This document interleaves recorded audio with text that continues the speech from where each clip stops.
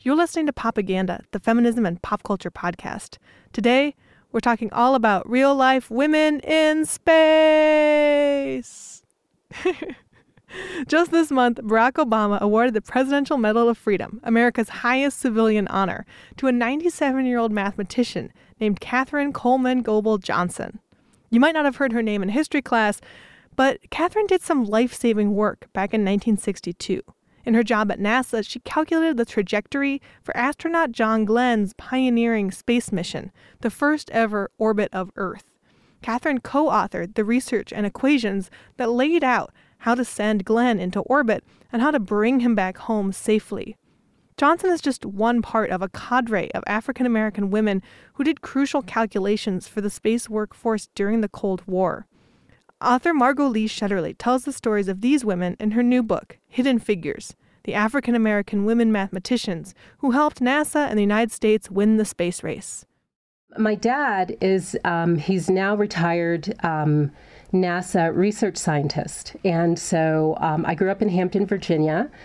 And Hampton is the site of the very first installation of what would become NASA, but at the time when it was founded, back in basically during World War I, it was called the National Advisory Committee for Aeronautics. But my dad started work at the Langley Research Center in 1964 as a co-op, and then 1966 full-time.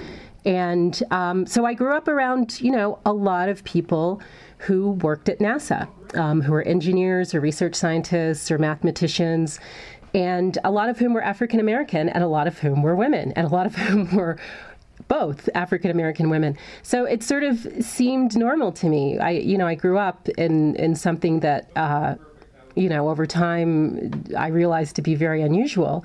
But for me as a kid, the face of science was quite diverse.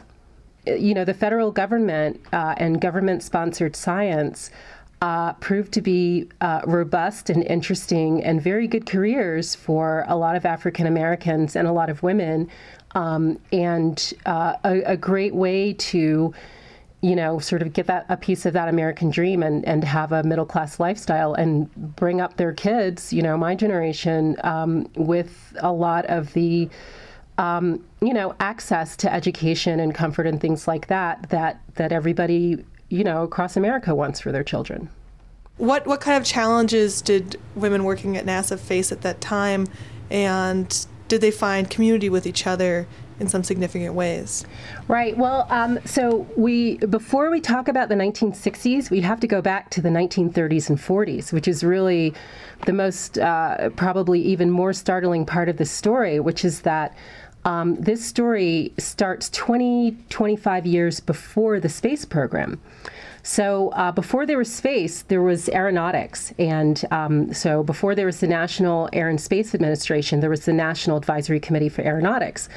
And starting in 1935, there at the Langley Research Center, which was then called the Langley Memorial Aeronautical Laboratory in Hampton, Virginia, engineers said, it's a very, as you might imagine, a very mathematically intense process. They were testing planes, making planes better, improving planes. I mean, this was sort of, the early part of the 20th century when the airplane was still relatively new. And there was a huge amount of data associated with that. The engineers made the decision to perform kind of a human experiment, which was to see if a computing pool, the same way that there was a stenographic pool, and they'd have women who took different parts of typing assignments and things like that, if a computing pool might be an efficient way to process the data that came from aeronautical research. Well, lo and behold, the first 5 women who were in this pool were smart math graduates, former teachers in many cases, and it was a success. They steadily started hiring more women. And to that point, until 1943, they were all white women. What happened in 1943 is that the demands for computing power and smart female computing power were so great, and with men going off to fight, and at the same time there were skyrocketing demands for faster, better, safer airplanes. They hired a group of African American women, and this is after the pressure from a civil rights leader named A. Philip Randolph. He basically pressured Roosevelt into issuing something called Executive Order 8802, which said, "Thou shalt not discriminate in the war industries and the federal government."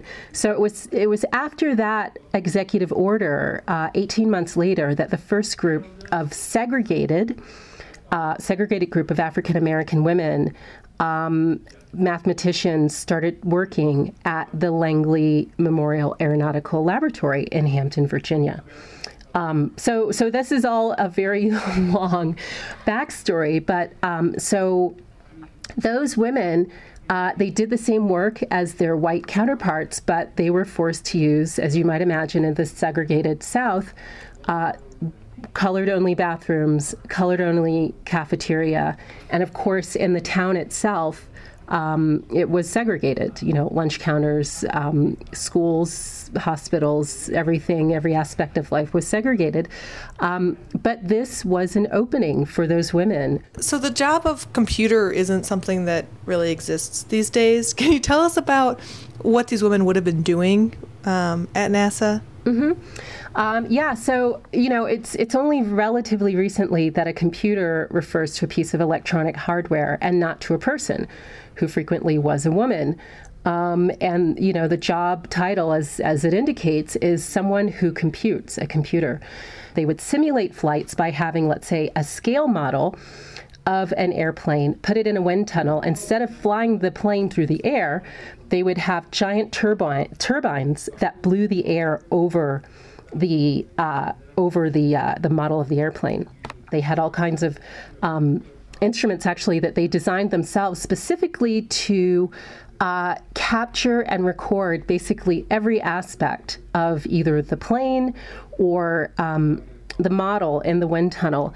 And there's a huge amount of, data that came out of this. So some of the women were in charge of looking at these instruments and recording the data. So imagine, looking at some kind of instrument every, 2 minutes or every 30 seconds or whatever the interval is, and taking recording and putting it in a huge data sheet, just marking it down.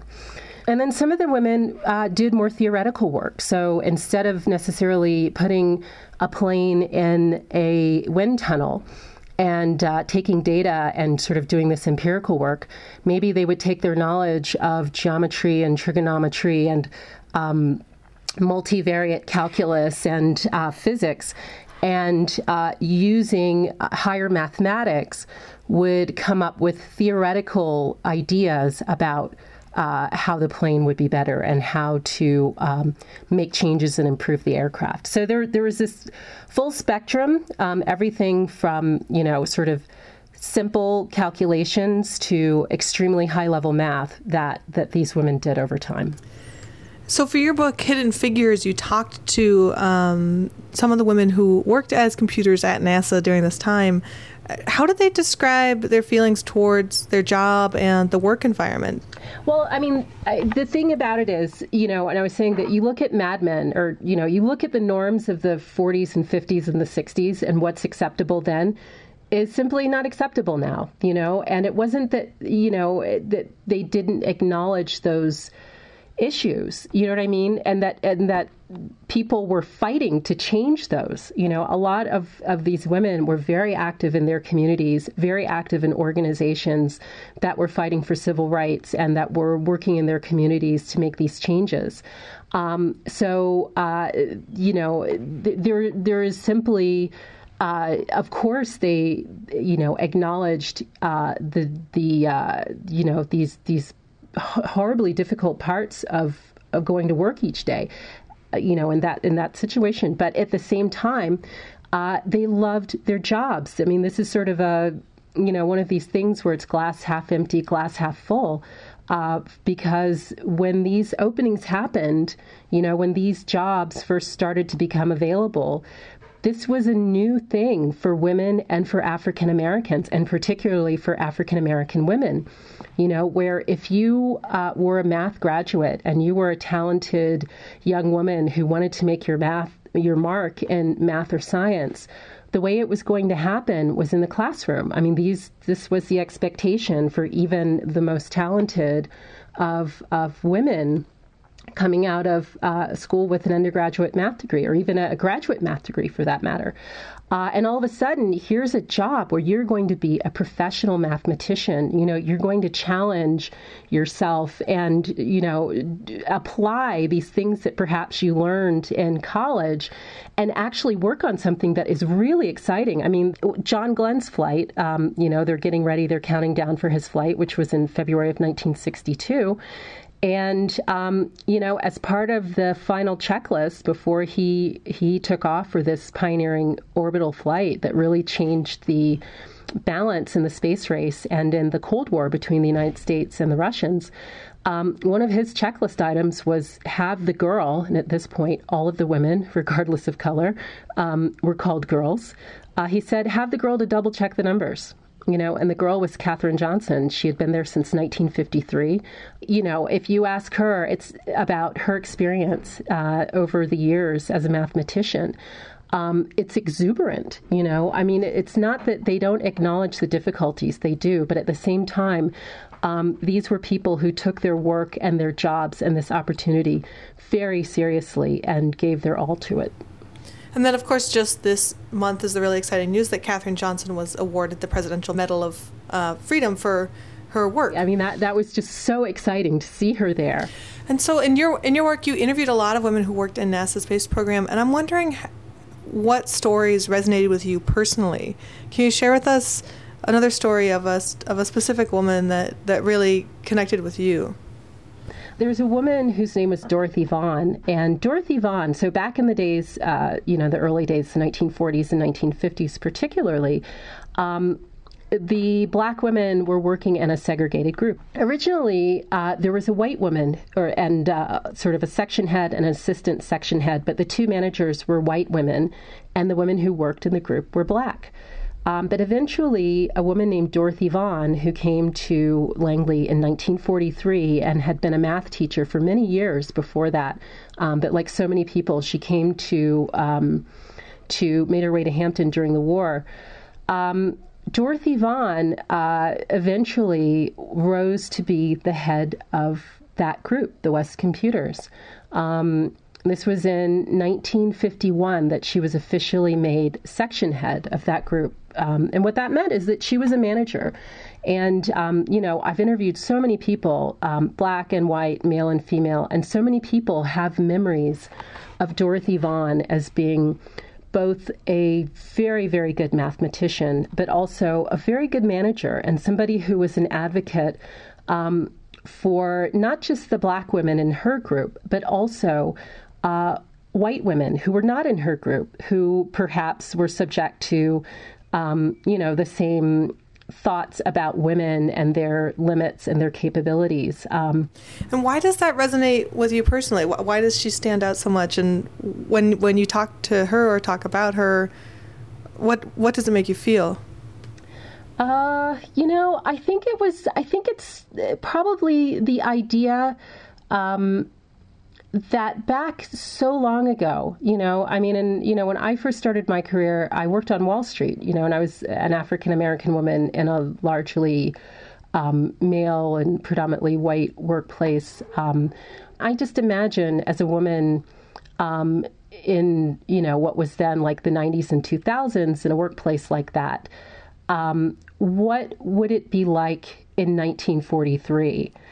Completely unknown, never having worked in an integrated situation, in a state where segregation is the law of the land, and having sort of, everyday courage, I guess I would say, I'd call it, to take this the slights, to have to go to the segregated bathroom, but then to have the courage to really advocate for the women around you. That's the kind of thing that you kind of hope that you, in some measure, have inherited. I think that idea of having everyday courage, regardless of what job you work in, is a really special one. I think everybody has to kind of find courage to advocate for themselves and for other people, even if they're, behind a desk in any office, or regardless of what your job is, even if you're not a rocket scientist. When I think about these women, and there were hundreds of women, all told, if you look at the total group, black and white, hundreds of women doing this work. But I think it's the everyday courage to be in a new situation where the expectations are very low, perhaps, and to stick with it and just, through force of will and through your own talent, decide that you're going to, defy those expectations.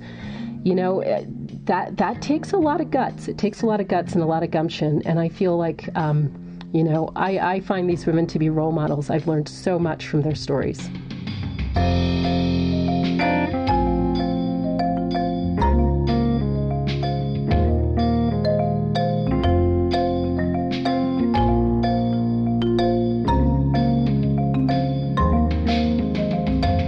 That was author Margot Lee Shetterly. Her book, Hidden Figures, comes out from HarperCollins in fall of 2016.